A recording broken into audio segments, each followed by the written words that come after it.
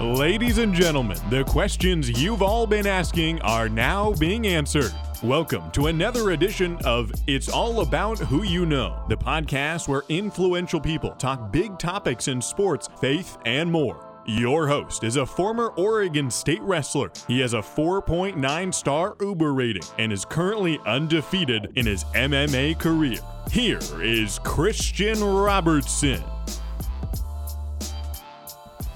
Hey guys, before we get into today's episode, first of all, thank you so much for being here. I appreciate it. I could and would not do it without you listeners, so thank you again. But if you have not yet, my big promotion platform is my YouTube channel. I do a lot of vlogs. I do a lot of stuff. That's really my only source of media. So if you haven't yet, go over to Christian Robertson on YouTube or check out the link in the description.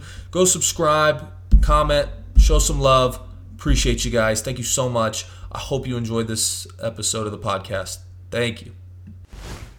Guys, we live in 2022. A side hustle could never be any easier than it is right now. I'm here to tell you about Lyft. That's right, Lyft. Not the kind of lifting I do in the gym, but the kind of lifting I do in between training hours. What I do is I drive for Lyft, guys, and you can too. Here's how. You're going to use the promo code Christian80836. What that's going to do is your first month driving for Lyft, you're going to use that code Christian80836. And what's going to happen is in your first month, you're guaranteed to make $3,500 with Lyft. All right, how that's going to work, you get a certain amount of rides. Once you hit it, you make $3,500, but it's more than that. I just had a friend, Tim, do this. What happened was he made $3,000 and thought, okay, they're going to reimburse me $500. No, that is not including tips. That is not including bonuses. That is not including anything else except base fare. So his base fare was $2,500. They give him a check for $1,000. They sent it right to his account. So $1,000 more than he thought he was going to make, he made in just 3 weeks' time. So almost $4,000 in 3 weeks. So guys, that code is Christian80836, 3,500 guaranteed, more like 4,000 in your first month. Certain restrictions apply. Sign up today. Guys, I am not a savvy media person. I'm not great at writing papers. I don't know anything about NFTs. I have no idea how to graphic design or make a logo. But what I do know how to do is use Fiverr. Fiverr is probably one of the best programs I've ever seen in my life. I got my logo made from them. I've had college papers written by them. I have had people translate messages that my fiance has sent me from them. Guys, anything you can think of that you can't do digitally, they can do. I had somebody do a podcast intro for me. I've had videos edited through them. Literally anything you can do through Fiverr, and best of all, you can get 10% off. For my listeners only, you follow the link in the description below. Go to Fiverr, get 10% off, and you guys, the world is your oyster with Fiverr. You can do anything. You can have anything done. If you got a video you need edited, go check them out today. That's Fiverr. Use the link in the description below. Hey guys, thank you so much for tuning in. Real quick, I swear there's no more ads, nothing. The podcast is about to start, but just a little bit of a disclaimer. The audio is not super great in this episode. It's really good for Maki, who speaks probably 70 to 80% of the time, but my end is not great, and I'm an idiot. I'm a doofus. What I did was, so the way my microphone works is I have multiple settings, and it has settings where it can face just one person. It can take sound from all over the room. It can take sound from multiple different angles. Or the way I normally do it with these types of in-person podcasts is it takes sound from north and south. Well, I had it set to just north, and so the sound is only coming in from Maki's side. Thank God Almighty. Thank you, Lord, that I turned the microphone towards Maki before we even started it, because it sounds like I'm 10 feet away. And if it would have sounded like he was 10 feet away, I don't think the podcast would be very great. But all that being said, this is an amazing episode. I had an amazing time sitting down with Maki for about an hour. You guys are going to want to stay to the end of the podcast. We get into some deep stuff towards the end, and it gets a little bit emotional. but I think you guys will find some serious value in it. So if you can, please stay to the end. Leave us a 5-star review. Leave us a comment. And if you haven't yet, go check out my YouTube channel and some of those ads that you heard about. Thank you guys. God bless you. Enjoy the episode. Oh, not the Pac-Man. Yeah, he got it a few months back, like a couple months ago. But yeah, he's so my roommate's a chaplain for the Army out here, the National Guard, and so it's his house. He's my Bible study leader, and I was paying him like $1,500 a month, and he. And it was just you living with, or you had a. So I had an apartment, and I was just like, hey, I'm kind of looking to move out of the apartment, looking to like find a new place to live. Do you have a roommate or need a roommate? Yeah. And he's like, dude, move on in. So I moved in like a couple weeks later. Let's go, bro. How's the coffee? It's legit. I like it. Yeah, but he so he like. And the mug. Let's go, City Light. Have you ever been to City Light? No, I haven't, but I know the church. So. Yeah, it's a pretty cool spot. So I like it. So funny story, when I started going, so we went back to my hometown in Missouri over the 4th of July, and then can you scoot a little bit closer just for the microphone? And so we went back to my home church in Missouri, and I was telling my girlfriend about it, or my fiance about it and everything, and then we go, Sunday comes around, and we go to church, and the City Light pastor, Pastor Javen, is speaking as a guest speaker at our church. Nice. And they were like, and I never even heard of him. I didn't know. And so I like looked up the church, and I was like, Michelle, it's literally like a 2-minute walk from where you live. And she's like, oh, because it's City Light. And she's like, I thought that was like the lighting company, like the. Oh my god. Like just like the City Light, like lighting. That's hilarious, bro. And so I started going there, and the assistant pastor was speaking the first day I went, and he's like a YouTuber I follow. And actually that camera that I got because I watched one of his YouTube videos of him like discussing like what cameras to buy for YouTube, and I was like, well, I'm gonna get that one. Dang, so that's actually really funny. Go. But what about you? How's your day been? My day's been going great. I dropped my wife off at work. She just started this new job at a call center over there on this a little bit closer. Well, I'm not too sure where it's at, but I'm still getting used to all of this locations and whatnot. Right. But I think the cross streets are like Maryland, and it's over there. The mall is called Boulevard Mall, though. That's why I know. Okay. It's down there by the strip. Gotcha. But it's she's doing this new job. It's a call center for like a health company. Okay. They're just going around calling people and kind of doing surveys and whatnot. So gotcha. She just started that. So we're getting into a good rhythm on dropping her off and then having the kids and whatnot, because my kids are homeschooled. Yeah. Okay. So today dropped her off. Got to went grocery shopping, grabbed some food for the house, took my dog and my kids to the park, played around, and then we just got done eating some hot dogs and we came over. Nice little barbecue. Yeah, air fryer barbecue. You have a Ninja? We have, I think it's a Ninja. I think so. Yeah. It's an air fryer though. It's a legit one. Yeah. It's the one where you have the post, you pull it out. Oh yeah. And then you put it back in. It's got all the settings and whatnot. Yeah, I've got a Ninja. It's like that, but it's a grill too. Oh, sick. So, it has the grill setting inside where you can take it out.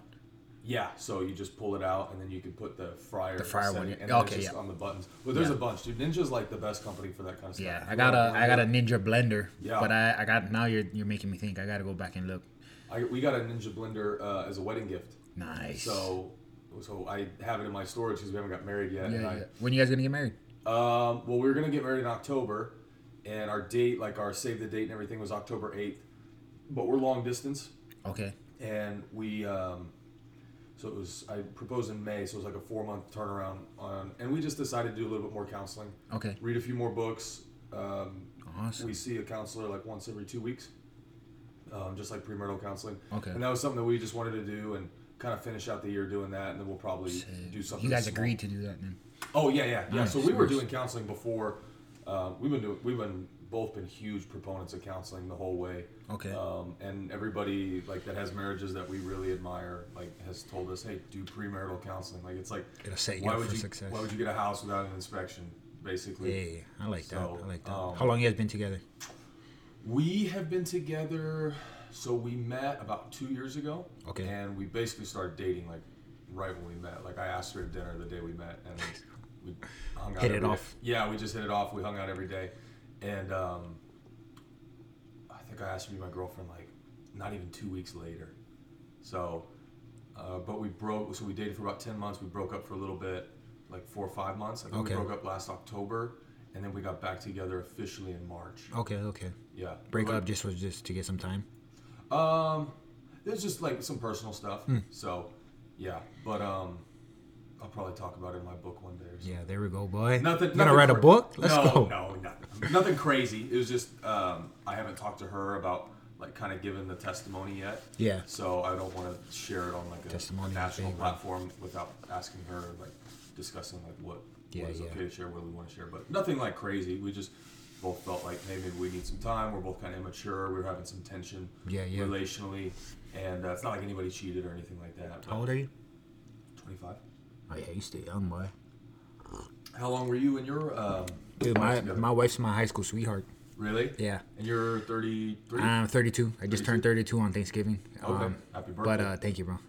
Yeah, we've been together for 13 years, going on 14, February 23rd.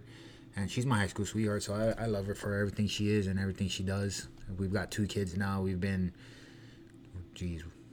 up and down, but we've moving here to Vegas, we've really leaned on God. Yeah. And that's where we found our next chapter and our next season in life is with him, and possibly the best season of our lives since moving here and finding him.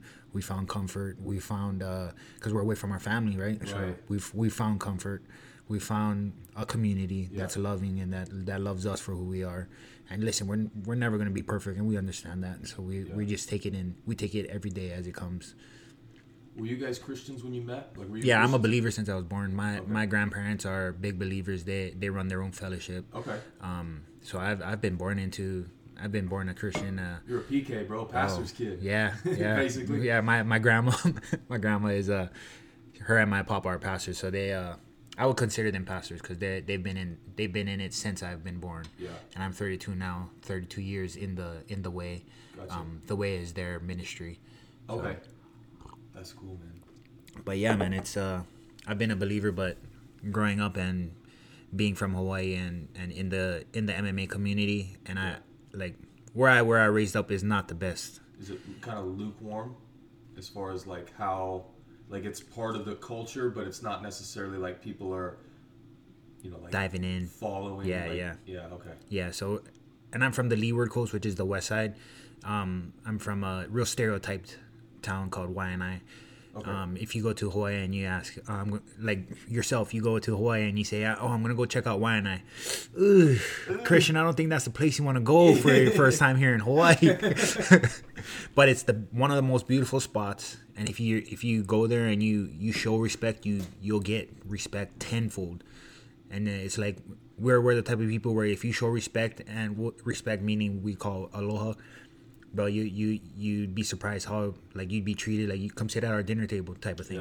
Yeah. Real. It reminds me of that real Southern hospitality. Yeah. But in a Hawaiian version, bro. Yeah. And where I'm from, that's people are a lot into the aloha. They're a lot into that their ancestry and whatnot. If you are a local, but Christianity is something that's only now I feel catching traction in Hawaii. Gotcha. It kind of competes with the tribal religions. Yes, yeah. Kind of like Indian culture or like Native American culture. Yeah, and like I think of Hawaii as such a cooking pot for racial. You got Filipinos, you got Asians, right. You got Polynesians, you got the Caucasians, you got the African Americans. Yeah. So you got everybody with their own religion coming to Hawaii in this small little cooking pot in the middle of the ocean. And you're gonna have people pulling you left and right. No right. Here, no there, no here. So it's a lot of that going on in Hawaii. Yeah, I know I have a few friends that are Native American or Indian, and that's like big, because their great grandparents were part of that. But they're they consider themselves Christians, but kind of like Catholics. It's like Catholics pray to saints and all this stuff. Yes. And I think part of that like kind of pulls into the culture of their Christianity. Oh, and they have a hard time. It definitely does. Because it's so like familiar. Is it kind of the same thing? Like, Yeah, it is the same thing. Yeah, now that I'm thinking about it, it is really the same thing. Did you hear that? I did, bro. Oh. That stuff gives me chills when I hear people do that. Really? Can you pop your neck? I can't. Like, I'll get a lucky, like, just one, but I gotta go see a chiropractor to get that type of noise. Really? Yeah. How often do you see a chiropractor? Let's see. When I last injured my back, I want to say from October. I've been going steady to the one over on Blue Diamond. Okay. Right in that EOS parking lot. Yeah. The New Spine. Dr. Mike is the name. Oh, just right down the street? Yeah, dude. Okay. Dude is like 6'4". He gets it done, huh? He gets it done, bro. And then, like, even you see how big my legs are when he's doing my back. He gets like a real good pop. I feel like because he has all that leverage and he's high up there, he's able to like really break me down and get me. Yeah. But when I do go see chiropractors, a lot of them do have a hard time because my legs are big and they don't know how to move me and whatnot. But that dude, he gets in there. Let me see the neck. Like, yeah, that's what I'm looking for. Gotcha. Dude, I'm not going to lie. This coffee tastes a little bit watered down. My bad. No worry. Ruined it. If you had a second one, I'm always down. I don't have any more. No worries. You big coffee guy? No worries. I love coffee. Yeah. I love coffee. Is it big on the island? It is big on the island. Kona Coffee. I don't know if you heard of Kona Coffee. They're a big one. They're really big on the islands. And there's Lion Coffee. I went to Kona because I went to Oahu in March. Oh, that's right. Yeah. So next time you go, you got to check out Lion's Coffee. They got right there in Kali. They got a factory where they brew everything. They have the whole set where you can actually do like a little tour over there as well. Gotcha. Yeah. Not promoting, but yeah, you're right. Are we on? They're not a sponsor. Yeah, we're going. We've been going for the last 12 minutes. Sick. So your kids go to private school? No, my kids are homeschooled. Or homeschool? I'm sorry. Since so my daughter's about to turn 11 on the 16th. My son just turned 5 in October. Okay. And since COVID, and then moving up here, I just did not feel comfortable sending my kids to school. And to be honest, maybe in a couple of years, I wouldn't mind them both going to high school for sports and because stuff. they'll be more mature. Yeah. I heard it from a guy named Free back home. He told me he taught his kids that when they go to school, it's to learn and not to develop any other relationships with any other people. I'm sending you to school really to learn, and that's it, you know. So how do you feel about that? That's genius to me. Like, dude, I went to school, and of course you're gonna develop other relationships with friends and whatnot, boyfriends and girlfriends, and I understand that.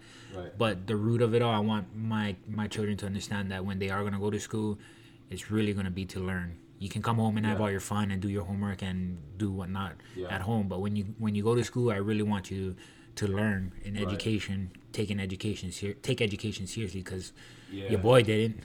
Yeah, right. And I grew up, and I had to grow up beating faces for a living. Right. Did you go to school?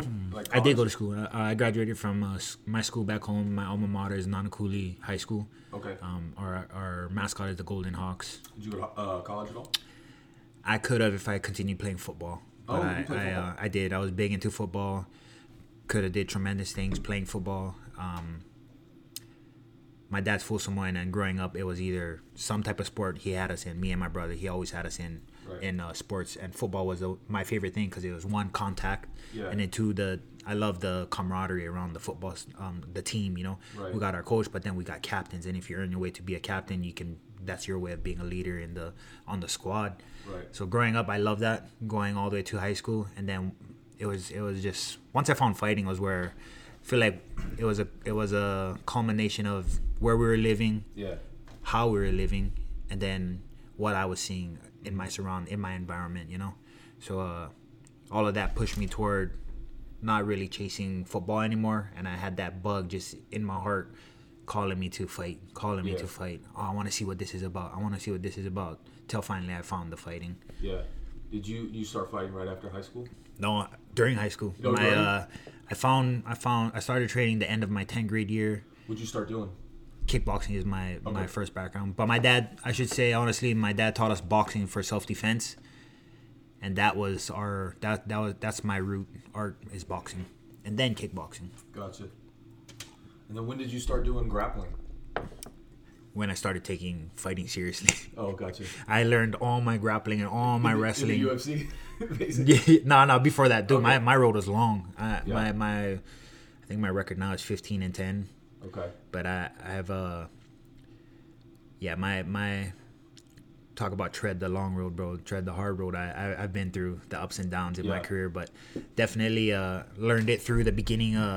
Right at the end of my amateur career, going into my pro career is when I started taking it seriously and putting myself in a jiu-jitsu school. At the time, it was Gracie Technics Honolulu under Rylan Lazares, and that's where he started to open my mind about what's the possibilities on the ground and how to really turn it to my side. Right. Because at the time I was a stand-up guy, and whenever I hit the ground, I would be so eager to just try my best to stand back up. Even if I was in a dominant position, I'd just stand back up in a dude's guard or in full mount, just stand back up. Right. No, let him back up. We're gonna stand and bang. Until he started showing me the opportunities that we could take on the ground. And you yourself, a wrestler, you probably know, like, once you get into a dominant position, I'm gonna cook this guy until he's dead, and then I'll let him up, you know. Right. So it's once I found that aspect of the grappling, I started loving it and wanting to learn more to where I'm at now. Did it manifest in fights? Like, what was the? Because most guys that are strikers are like, dude, I just don't want to get taken down. I just want to knock guys out. Yep. But like when I go with you, I mean, we haven't sparred or anything like that. But like when we grapple, like the one thing I noticed, like the biggest takeaway is that your like top game is like, you just got heavy hips, like heavy pressure, and that's like where I'm the worst at because it's different in like collegiate wrestling. Okay. But you know, because guys don't turn and face you, they try to turn and get away from you. Yeah. So it's a little bit different, like holding them down and stuff. But where did you realize, hey, I need to get better at this? Because like my big takeaway is that you're really, really good at that. So it had to be like something that was just clicked in your head, like I gotta get good. I would say through the repeated reps until I finally felt it work in a fight. Okay. I couldn't put my thumb on what fight or where, but I feel like it was with the group of guys I was with and how I felt like I said, just putting myself on the jiu-jitsu mat, putting myself in a wrestling room, going with dogs, just making sure I was grinding it out. And don't get me wrong, I was getting owned when I first started it, but through the reps and through the hard-earned practices, that's where I really felt it to start to pay off. Gotcha. And just one thing led to another. Yeah. Until I felt comfortable with it. Gotcha. So you didn't get like your ass kicked in a fight by some wrestler or something? I got subbed a couple of times, and that's where you? So you're like, bro, I think my amateur career I went like 8-0 until I suffered my first loss, and it was to this Mexican dude that I didn't know was a black belt, and at the time I was like 18. I didn't even know what a black belt was. Right. I just like, oh, he's got a black belt. That's cool. What is that? Until I went in there, dude took me down. I turned to my belly and I tried to get up. And like an amateur, I got up like this, and he just snapped my neck. Oh no! Took me to my side, and I was like, at first I was trying to like really just get him off. Yeah. I fought it like for like 10 seconds, and then I tapped out. You're done. I was done, and that was like, I got tapped out with that rear naked choke, and that's where I was like, okay, I gotta go into a jiu-jitsu school. I gotta learn something where I can at least get out of the submissions, learn to get out of the submissions first, and then maybe down the road learn to attack. And that was my first thinking process behind it. Learn to get out of all the bad situations and get back to my feet. And then the next page would be to get out of the submissions and turn the tables on them. Gotcha. So just progression. Progression, yeah. How'd you get in the UFC?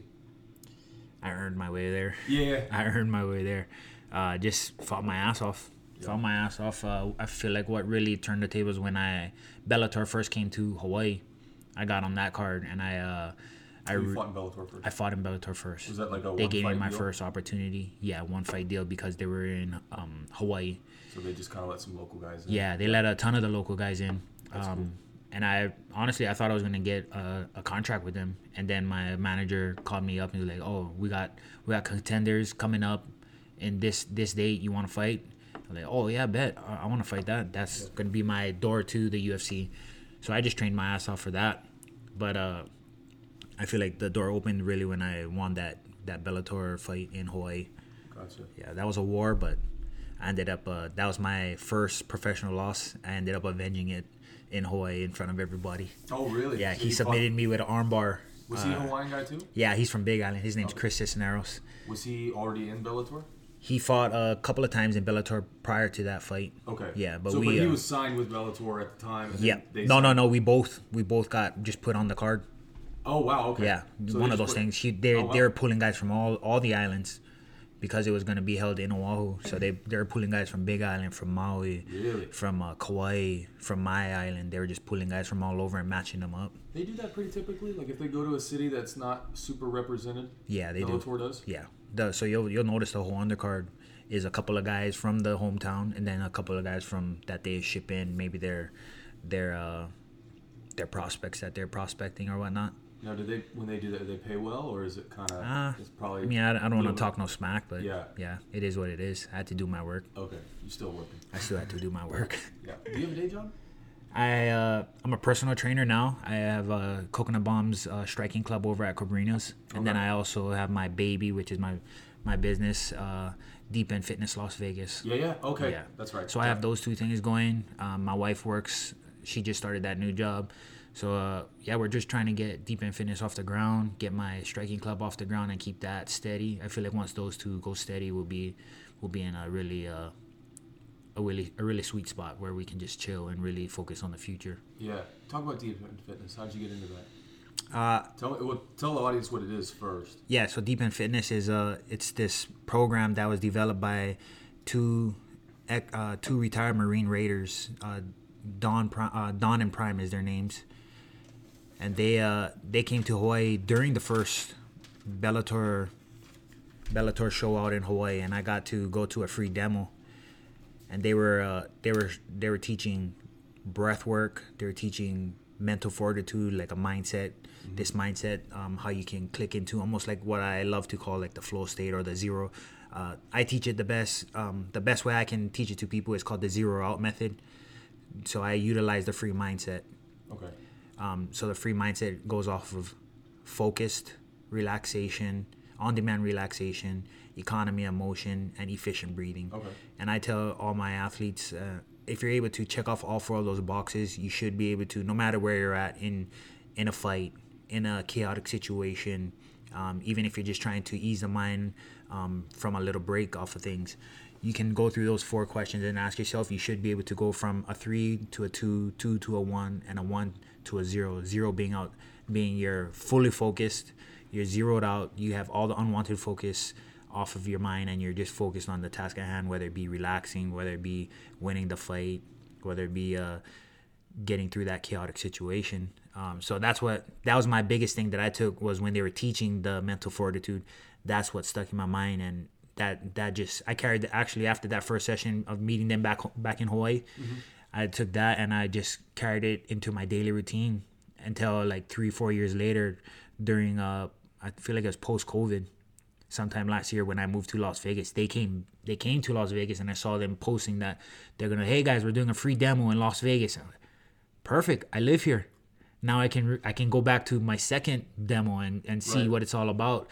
So I went to that second demo, and they were saying that they wanted that, now that COVID is done, they're gonna open up the doors to Kinda like to people. franchisees. Yeah, but not really a franchisee. You just you're running it like your own Gotcha. your own business, you know. So they came, and I took that opportunity, and I was like, oh, I want to be the guy. When you talk about Las Vegas, Deep End Fitness Las Vegas, I want to be the guy that everybody comes and sees.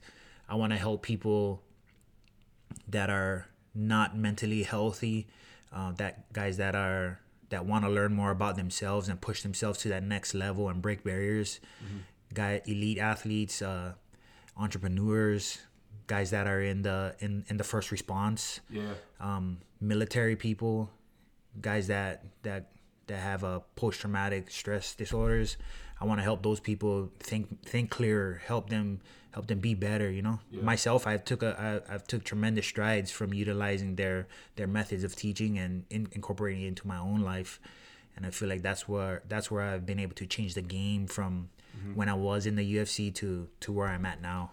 What give a personal example. So what do you mean by that? What is one thing that you can say, hey, before I did this, I was kind of like, and I don't even know necessarily, like, would you get like would you kind of panic in certain situations? Yeah, Like, is there yeah. anything that you So look at for- before and after that you're like, Definitely. For me,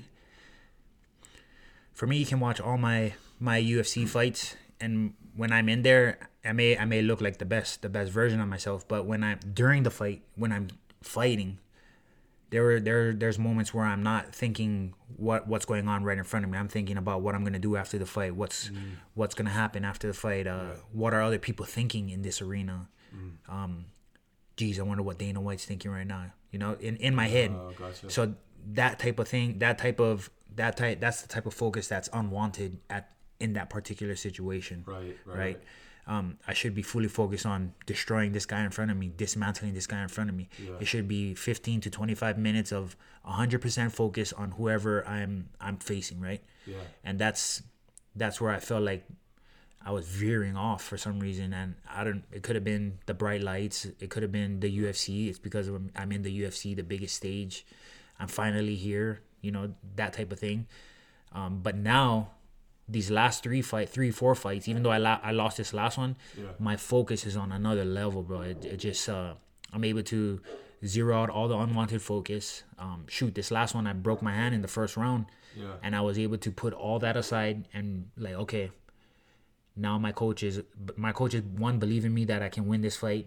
2, I can put all this unwanted focus to the side, which I did through utilizing my breath work, checking the boxes. Okay, I'm breathing good. All right, I'm focused on my coaches. Okay, am I relaxed?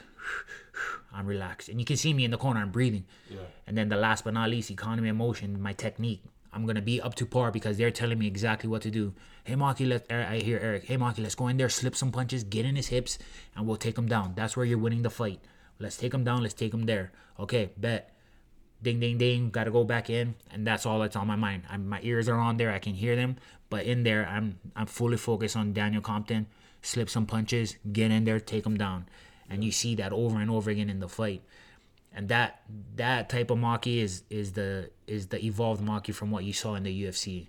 And I feel like if we could rewind and I found Deep End Fitness while I was in the UFC, I feel like things would have been a lot different because my mindset just clicks better. I'm able to dial in and get into that flow state a lot better. Yeah. And I feel like that's even when you come to one of my sessions, that's the biggest thing I preach. I always speak from my own experiences, and that's where I feel like I'm changing the game for people.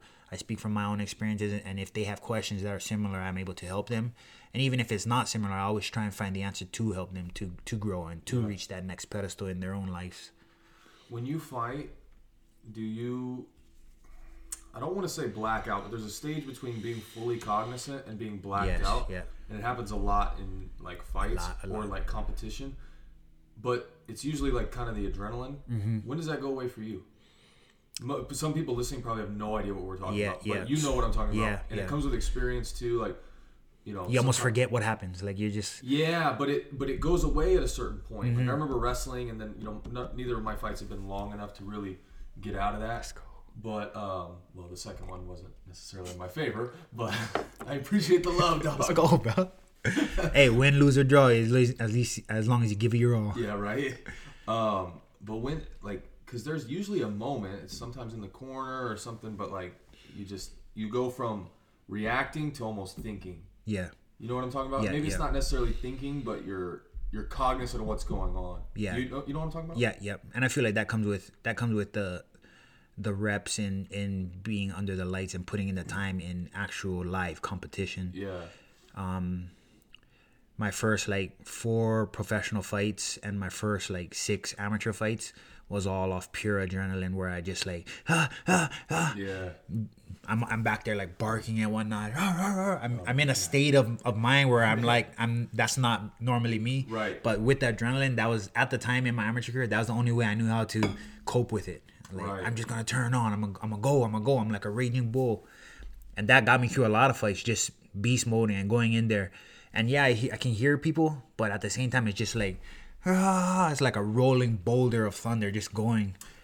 I feel like that's one way to notice if it's there or not is when you can hear people. Yeah. Because when you there was wrestling matches, even in my fights, there was moments where I went from fuzzy. Dude, yeah. I was calling your name. I was calling. I didn't hear a word you said. To I hear what my coaches are saying. Yeah, and that definitely comes with the experience of going into battle and having that live tournaments and being under the bright lights.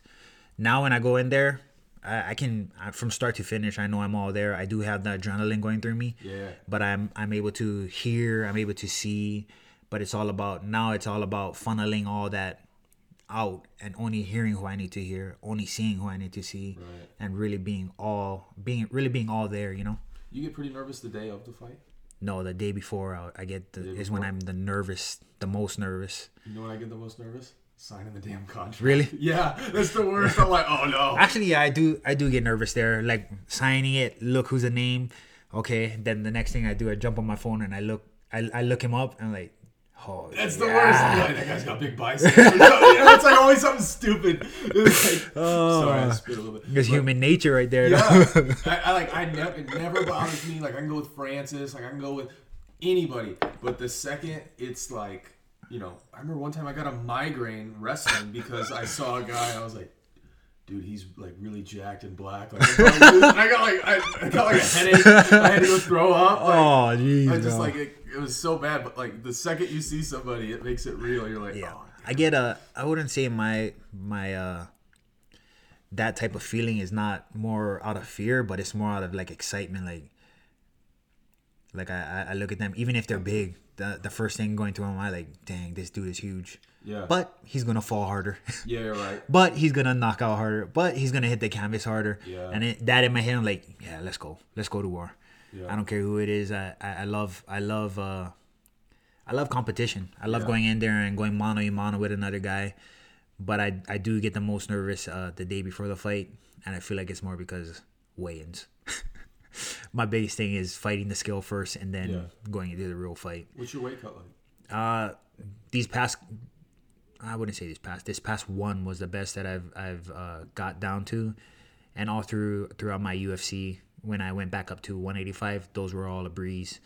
I used to fight at welterweight, and that was a kick in the butt every time. Did you fight 70 this last fight or 85? No, 85. You fought 85. So 85 is easy to make for me. Yeah. I wouldn't say easy. It's still a hassle. What do you walk around at?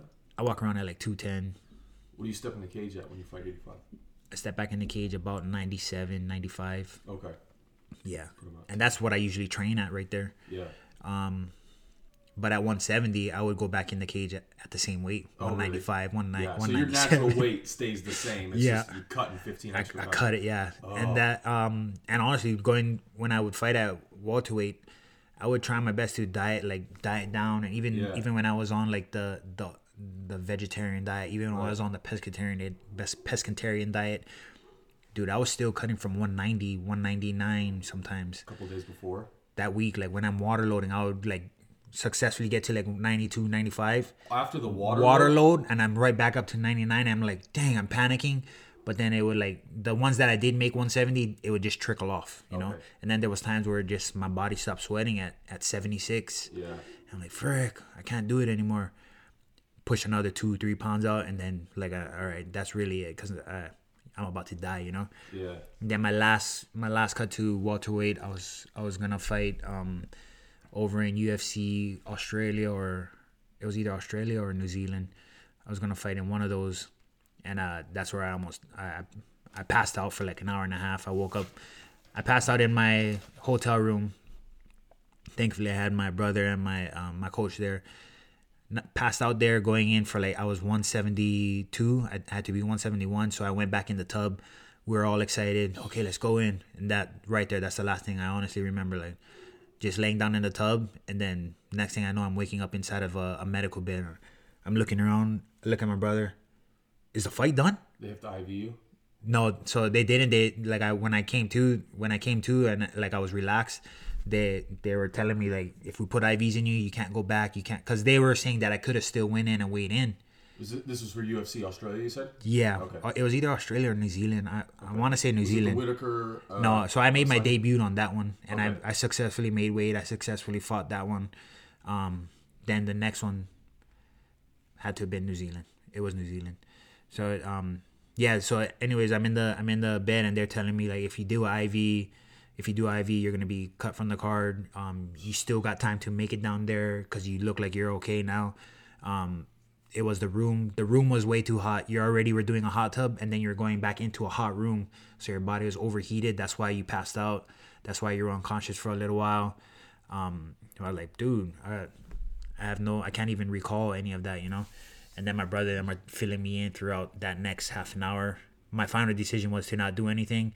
They helped me out to the cab. We caught the cab back to the hotel, and we were like, we finally get to the weigh-ins, and I'm about to go walk out there to do the official weigh-in, and because I was at 171 after all that spiel going on. Oh, jeez. The UFC doctor comes out and he tells me, oh, we already cut you from the card. It's unhealthy for you to even do any of this. And in the back of my mind, like, I just really wanted to step on the scale to make the front half of my purse, because I could have made something, you know. But it is what it is, you know. So you didn't even get paid? I didn't even get paid for that one. Yeah.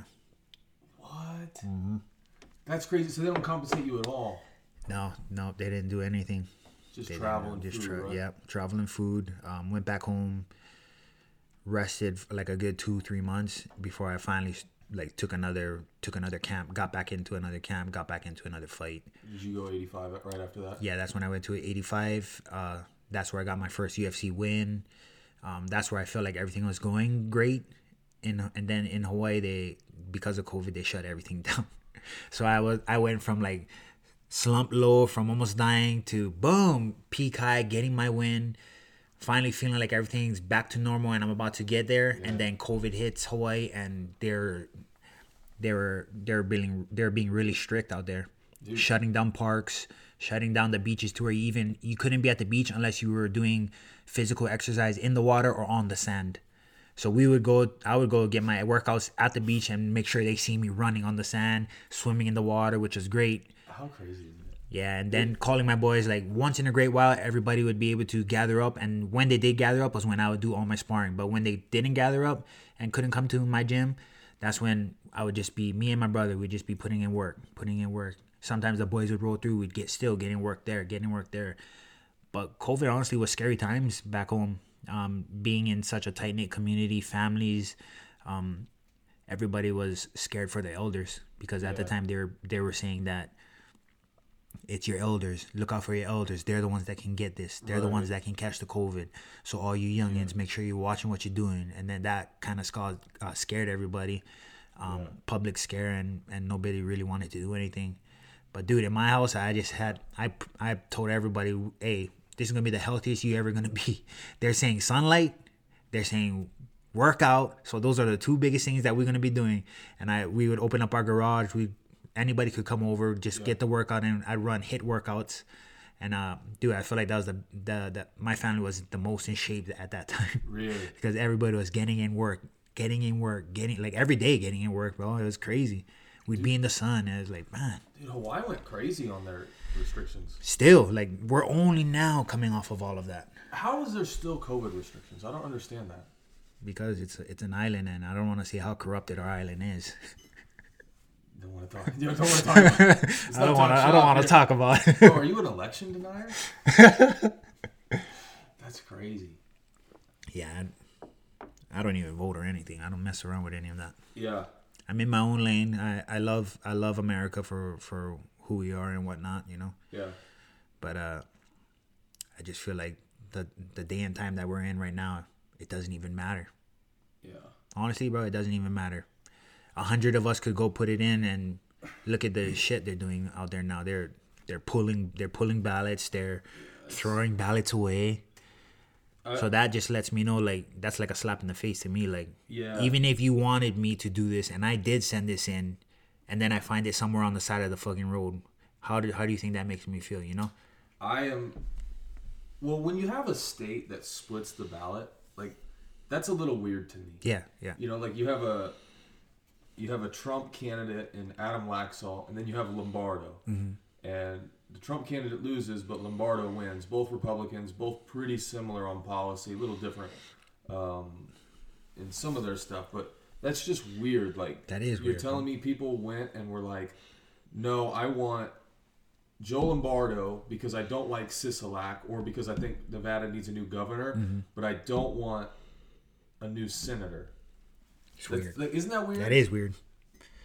And there's been a few states like that, like Georgia. Brian Kemp won pretty easily, but Herschel Walker lost. Herschel Walker, another Trump-endorsed candidate. You know, Kerry Lake was supposed to win in Arizona, and and then there was some stuff with Maricopa County.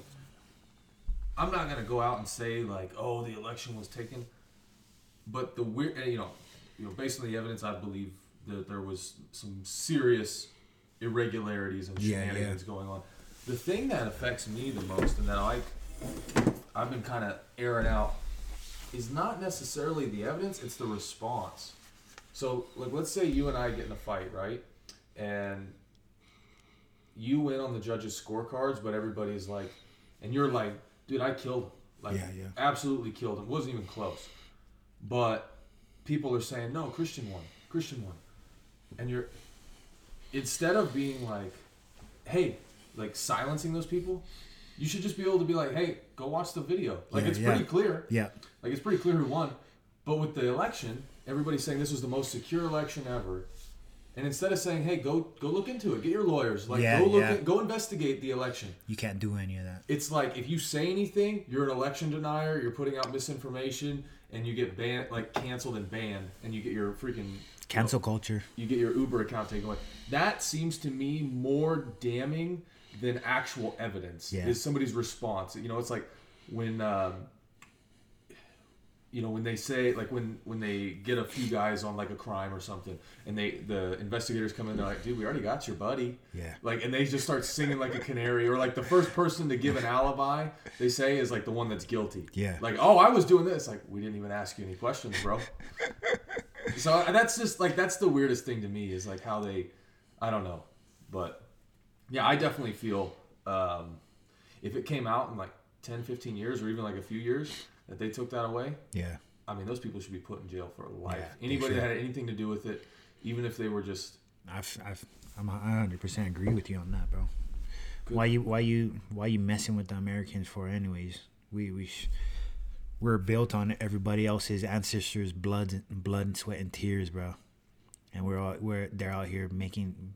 It's a shame. I saw one video where there's an old school veteran, and he's talking and crying, like really old, maybe like in his late 80s, early 90s, crying and bawling out about how ashamed he is to be an American today than how he was back in the day. It's so sad. And that just like opened my eyes, like, dang, bro, the generation we have, these times and days it's a shit show compared to what it was back in the day. Are you keeping up with this Brittany Griner thing? I am not. Okay. All right. Well, I did just see that she got traded for some person. Like arms dealer, bro. An arms dealer? Yeah. Oh my gosh. I don't know the whole story. Apparently, I don't know the whole story. I was hoping you did, and then we could just pretend like we both knew. But apparently, you don't know anything either. We could lie. We could get comments. That'll probably drive the traffic. Yeah. Just like, hey, you dumb son of a... Like, that's not what happened. No, I have. Well, if you want to put your mind at ease, Brittany Griner, come and check me out at Deep End Fitness. Yeah, right. Eat some help. You can smoke weed in the pool. Oh dang. Oh, geez. It's not in Russia. Not in Russia. Oh my gosh. No. What about the James Krause situation, the betting deal? You kept up with that a little bit. I did read a couple of statements. What do you think about that? It's crazy, bro. It's crazy. Do I believe if he did it or if he didn't? I'm not a guy to say. So what's the allegation? Because he told Ariel Helwani, I make more money on betting on fights. Yeah. And I think that's kind of where people were like started looking into him. Like, is that what happened? Or do you know? I mean, he has a stable of fighters, bro, and yeah, that's not like if Eric came out and said, "Dude, I bet on every single fight and every card," we'd be like, "Wait a minute." You have fighters in every fight. Like, what, are you betting for your fighters to win every time? Yeah, that James Krause situation, bro. It's the one. And now I sorry, bro. Go ahead. Go ahead. I just was the last thing I read on him was that the Campbell guy came out and said if you're affiliated with the gym, yes, you're gonna be kicked out of the UFC. How crazy is that? He can't even come to the fights. I was like, when I read that, I showed it to him. I was like, dang, this just got serious. If that happened to one of your coaches, how would you respond? Would you, if like Eric, who do you work with most? You work with Eric a lot? Yeah. If that happened with Eric, how do you think you would you think, I mean, because you can only say like, you know, how you think you would react. Mm-hmm. I would have a serious talk with him, see where he lies. Yeah. But best believe I'm out of the UFC. There you go. That's where I would be too. I wouldn't, because like they can't do that. That's not okay. Yeah, that's like, not okay. You associate that's, with this guy. That's the way other people eat, you know. And just to Yeah. be 100, bro, that's a crazy freaking move because It's they innocent till proven guilty. they know that he has a big stable of fighters Yeah. going to the UFC. So why are they gonna shut him down? I mean, shut his gym down and other people that gotta eat just because of that incident. I think the guys. I would personally probably go take a picture with my coach and be like, I just got done training. Yeah, hashtag UFC. Like, I just because one, it's not going to stand. Yeah. You know, it's like they're not going to be out of the UFC because what if it finds out? What if they find out he's innocent? Yeah. Yeah. And then it's like you made this huge. You're literally, like Campbell literally is doing exactly what they went against the entire time during COVID. Like if you train, like your gym's going to be taken out. Like if you. Like the UFC was like, no, we're gonna go to states that are gonna be easy. Like that's the same thing. It's the same thing. It is, bro. I didn't even think of it that way. That's crazy. That was the weirdest thing to me. Was like, okay, what about Cain Velasquez? Like he's on trial for attempted murder. Like are people gonna? That's way worse than sports betting. Yeah. I'm not saying what Cain did is worse because I think the guy like. I'm upset that Cain missed him. Like I'm upset that he hit the guy's dad. Yeah. You know that guy's a pedophile. Like. I wish he was in a wheelchair. Like he's just like, that's just disgusting. Yeah, it is. The it fact is that California's. I would be in the same shoes Cain Velasquez would be in because in that situation. Oh, can you imagine? And that's speaking for me having kids as well. I would destroy and walk through any army if somebody ever did harm my kids like that. Oh, dude. You know, and that's something that I can't even fathom what Cain Velasquez was thinking about. Or how I don't even want to, you know, that type of situation. I pray it never arrives at my doorstep. But believe me, bro, I walk through anybody. And I make sure I'm never gonna miss. You know. That's crazy. That's It's sickening. It's sickening because it's California. Any other state, you know. I mean, there's a few like New York. I don't know how Hawaii would. I mean, Hawaii, they probably just like the cops would be like, get out of here. You think or no? OG cops would probably. Yeah. If it's an OG guy too, yeah. What he did? He did what? What did? Yeah, you good. Bro, here, take mine. He's fleeing the scene. But like California, you know, they're just going so far with some of the laws they're placing, and they're being very like lenient on pedophilia, and it's like, what? This is not like sickos. It's disgusting. And my hope is that I'm praying that Cain Velasquez gets a jury trial and they get like 12 people that have some comments that have kids. Because he's out right now, yeah. Yeah, he made bail. So I don't know who bailed him out. I don't know if he had. I heard it was Dana White. I would imagine. Some probably. It was $1 million bail. Yeah. And I don't know if they have $1 million in cash. He probably plays $1 million on the blackjack table. Like what? Oh, yeah, here. Go. Yeah. Go get my guy out. This hits. It's going. Go to get my guy out. No, I'm sure they did help because $1 million is a lot, and he was in jail for a little bit. Yeah. So I'm sure Dana did, but he probably, you know, was like, "Hey, don't disclose where this money came from." Yeah, that's a weird one, man. Yeah, look at the public is speaking too on his behalf. You know, nobody on Cain Velasquez on Cain's behalf. The public is speaking already for him. Yeah. My question is like, how did they? Well, how is the guy that he shot even out? Mm-hmm. That just goes to show how loose they are in pedophilia in California. Like they have a twisted, like demonic agenda. It's just they do, bro. Did you see the thing? I shouldn't be laughing about this. Did you see the thing with the I think it was the prisoner that got that. It was a male that identified as female, got put in the women's prison. I think it was the situation where he got the girl pregnant and then got let out and now is identifying as a man again. That's freaking crazy. I don't know if it was maybe he just raped some girls while he was in prison. But that's happened. But in California prison, so a guy was identifying as a female, got in the female prison. I know some stuff happened while he was in the female prison. And then I don't remember if it was the one that led to pregnancy. There's been a few of those actually. Bro, that's crazy. And then now that he's out, the day of, I'm a guy again. Surprise. You look like a man. You smell like a man. Get in the man jail. What happened to that old school love, bro? This freaking California, what are you doing, bro? That's crazy. It's nuts. Yeah, you're telling me stuff, and now it's clicking in my head. Like, California is crazy right now. I know. When I go and visit my family and stuff, I just imagine I'm like, this is just another country. They just have different laws, different rules, and we just talk about it when we go back to our country. Like, this is a weird place. Yeah, You know, yeah. like, this is not a normal. Well, a lot you got to think of California. There's a lot of history in California as well, and there's a lot of there must be a lot of shit going on in California. You know. California's a weird place, man, because, you know, you have, like, the Jesus movement alongside the hippie movement. Mm-hmm. You know, like, you have the Billy Graham Crusades, I believe were, like, mostly in California, like the Modesto Manifesto, where, I don't know if you know what that is, but... I've heard of it. So basically the Modesto Manifesto is Billy Graham and all the men that were with him made an agreement that they would never be alone with a female. So they were all married, unless it was their wife or something. Yeah. So they were all married, and they were like, hey, listen, as a way to keep ourselves accountable, we're never going to be alone with another female. And my buddy actually, in college, actually gave me some of that advice. He was like, hey, I was like, what is one thing you do to, like, make sure that your wife trusts you? He's like, I'm never alone with a female. Like, Yeah. I had a girl ask me for a ride the other day, and I was like, I can't. Like, I'll call you an Uber, but I cannot give you a ride. Yeah.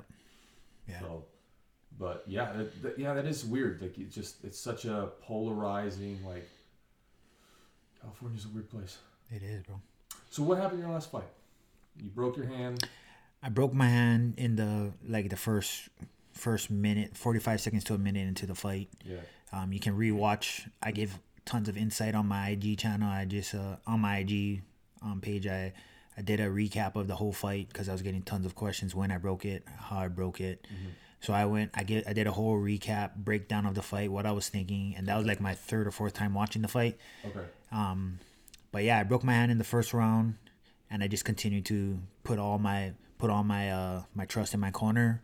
I talked about zeroing out. I zeroed out all the unwanted focus. I made sure I was 100% all there, and I just took it in stride. Took every moment as it came to me. I was focused on my guy. I was focused on hearing my cornerman, and just wanted to dominate. Mm-hmm. You know, so I did what I could with what I had at the moment. Yeah. And I ended up losing in the third round, like 2 minutes into the third round by Kimura. He grabbed this left hand side, and he went. And when he grabbed this hand and he started putting pressure, that's where I felt this unbearable pain. I tried to do the straighten the arm out first to try and break the Kimura grip. That didn't work. And then I tried to jump forward, like I tried to lean forward and roll out. And that just made it even more sore. And by that time, he was already curling it around my backside. So I tried to like straighten it one more time, but by that time I was already yelling tap, tap, tap, because the pain was just crazy, bro. Were you winning on the cards? I was winning on the cards. I was winning from the moment we touched gloves. So you were winning all 3 rounds? All 3 rounds. All 3 rounds. He only had like, I would say like 30 seconds altogether of him winning. Yeah. 30 seconds. And it was the last 10 seconds was probably him slapping the Kimura on. There was another 10 seconds where he tried to get a guillotine in. Another 10 seconds where he tried to get a rear naked choke in. That's about it. Are you gonna try to fight him again? If it comes, it comes. If it doesn't, it doesn't. I'm not trying to fight that type of fight again for that amount of money that I made. Yeah. So if I do it again, I will get with the proper people to make sure I get my worth. Right. Yeah. Because after that fight and what happened, I mean, I'm not saying I'll get injured every time. This was the first time this type of injury happened, and Just didn't cover it. And it just wasn't sitting right with me. Paid your doctor deductible. That was bad. Bro, for real. Yeah. Thankfully, they have insurance, so everything I have to do, I have to follow each rule, make sure I'm doing everything according to the plan. That way, I don't have to pay anything. Right. But still, the time and the effort, and then going through this injury when I could have smoked them and rolled right into a proper organization, you know. So these next couple months where I'm sitting back and recovering and recouping, I'm focusing on my businesses. But when the opportunity arrives for me to get back into another camp, I really want to focus on getting my worth and getting the right opponent so that I can really make something, you know. Gotcha. Where do you think you want to end up next? You looking? I heard ONE FC is coming to America. Okay. I just saw it's Demetrius Johnson rematching for the third time against that Brazilian dude. Hasn't he beat that guy twice? He Or lost he- won won. the last one, so Okay, he's that's the right. champ now. Okay, so rubber match. I wouldn't mind getting on that card, seeing what ONE FC is about. Yeah. I wouldn't mind getting on PFL if they open up an 85 division. Oh, that's right. They only have Or if they, and to be honest, for all the viewers listening as well, I'm gonna be done with this sport when I'm 35. I'm 32 right now. Once I turn 35, no matter where I'm at, I'm gonna end at the top of my own mountain, not at the top of anybody else's mountain. Right. So right now, 36 months with the injury, take away 2 or 3 months, 33 months. Yeah. I'm gonna dig my heels in as deep as I can and really push this weight forward and go roll this snowball up a mountain that I know I'll end that with my own glory and my own happiness, And I do want to end it in some type of top organization. Right. I want to end up in some top organization, and I just want to go out there and give the people what I love to give. I love giving action-packed fights where you're at the edge of your seat the whole time. Everybody knows when you hear Coconut Bombs on a card, I come to fight, bro. I don't come for anything else. I come to, it's a barn burner. I'm gonna make you fight, Yeah. So knowing that and knowing what I bring and who I bring, the people I bring and my island, I put Hawaii on my back anytime I go into a fight. Yeah. I represent my last name, my family. I go in there like it's my last time inside of a ring every time. So I go out there and I fight my ass off. And 33 months, I wanna ignite and burn a flame that'll just burn so bright that it'll burn everything and that it touches. Hell yeah, bro. All right, one last thing. What was the melee about? Was there a brawl at the end of your fight? What happened? Yeah, I feel like the crowd got under his skin. I could see it getting under his skin from the moment he was jumping around in the cage. Okay. My people was my people. Yeah. They're with me. Was you it know? your family members? Was it? It was Team Coconut Bombs Yeah. in the house. Everybody. In the Tough Enough house, my brother. They were under his skin from the moment he walked out, and I feel like he didn't like it. And then him getting his butt beat the whole time and finally getting lucky with a Kimura, he felt like he had to make a statement, so he ran out there, flexed on them, and came running back in. I really thought my guys rolled him up because when he ran out there and he did whatever he did, I saw everybody look up, and then the doctor came in front and he was cutting my glove already open. So they were talking to me while that whole thing was going down. So you're just like, I don't even know what's going on. Yeah, after that, I just kind of was all with the doctors then, listening to them, going through the steps they were telling me. And then I got up. They finally let me up. I walked around thinking that I would see him outside, and then noticed that he was inside the ring.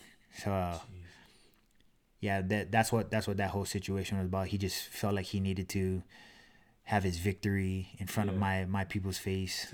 Take whatever he thought he was taking. In his defense, were your people talking some mad shit? I don't know. Oh, you're like, I don't know. Yeah, I don't know. Maybe, maybe before I would be able to hear what they're saying, but when I'm in there, I'm. You wouldn't put it. Like I said, bro, I've been working a lot of. If I'm here, I want to be all here. Right. I don't want to be 50% here and 10% there, 10% over there. Right. If I'm here, I want to be all here. Right now, I want to be all here. Yeah. Wouldn't have affected you if it was coming the other way. It would have never affected me. If that was all his crowd, it would have never affected me. Wouldn't even know they were talking about. No. It's all. And at the end of the day, my dad taught me something great. He goes, people are gonna talk bubbles and bubbles pop. So it should never be something that sticks to you and hurts your feelings. Right. That's good advice. Which is and he taught me that from when I was young. So when he told me that, that's where I feel like people think I have the thickest skin, but it's you don't have anything you can tell me that I haven't heard already. Right. You're telling me something, but you're just trying to knock me off my high horse or knock me off wherever my pedestal that I'm on. You're not gonna do that. Yeah. You're not gonna do that. You can't. There's nothing you can tell me. Awesome. Well, Maki Patola, you got any final remarks, bro? Anything you want to leave with the people? Thank you for having me on, Christian. It's been a blast. Yeah. I'm so happy we finally got to do this I know, little sit right? down and chit chat, brother. Coffee was great. How's your aunt? Is she okay? My aunt, she passed away. She did pass away. Cancer ended up I'm sorry, man. taking her, but she fought a good fight. Her family's in the family's in good hands. She's left them in great hands. Okay. I'm sorry to hear that, man. Yeah, Prayers go out to you, brother. Thank you, brother. I was praying for your whole situation. I appreciate you. Your I hand. appreciate you, brother. I didn't know what was Yeah. going on, but So she passed away, but I know she's with she's with our father now. She's looking over her family. Yeah, she's a great woman. She was a real loving woman. From the moment we met her when we moved here, she took us under her wing. She treated us like her own, and I loved her for that. And she actually was one of my first clients for my striking club. She came in, she got in tremendous shape. She's always wearing her heart on her sleeve, selfless, always loving, caring about those around her. So I really feel for her son, her daughter, the husband. I love them, and anything that they need, we told them that we'll be here for them, and whatever they need, we can always help and do our best to help them. So was this your mom's sister? No, so this is we call her our Vegas mom. Okay. We met her when she's from Hawaii, from Kaneohe, Hawaii. When we moved here is when we met her, and we came real tight from there. Okay. Our relationship grew from there, and then not knowing she even had the cancer, then she knew she had the cancer, but we didn't until she was able to get really treated and screened that she was confirmed that she had it. Was when she shared the news with us. What was her name? Leilani. Yes. Well, prayers go out to you, your family, and all your friends. I appreciate it, brother. Sounds like Leilani was she's woman. She's an amazing woman. She's in a better place now, Yep. looking over us. Awesome. Yeah. Maki, thank you, brother. I appreciate Thank you, brother. I appreciate it, It guys. was a good time. Much mahalos, my brother. Yeah, absolutely. Dude, thank you for the t-shirt, too. Yeah, you I got like it. it. I'm going to wear it probably tomorrow. Let's go, Wear bro. it to church. Yeah.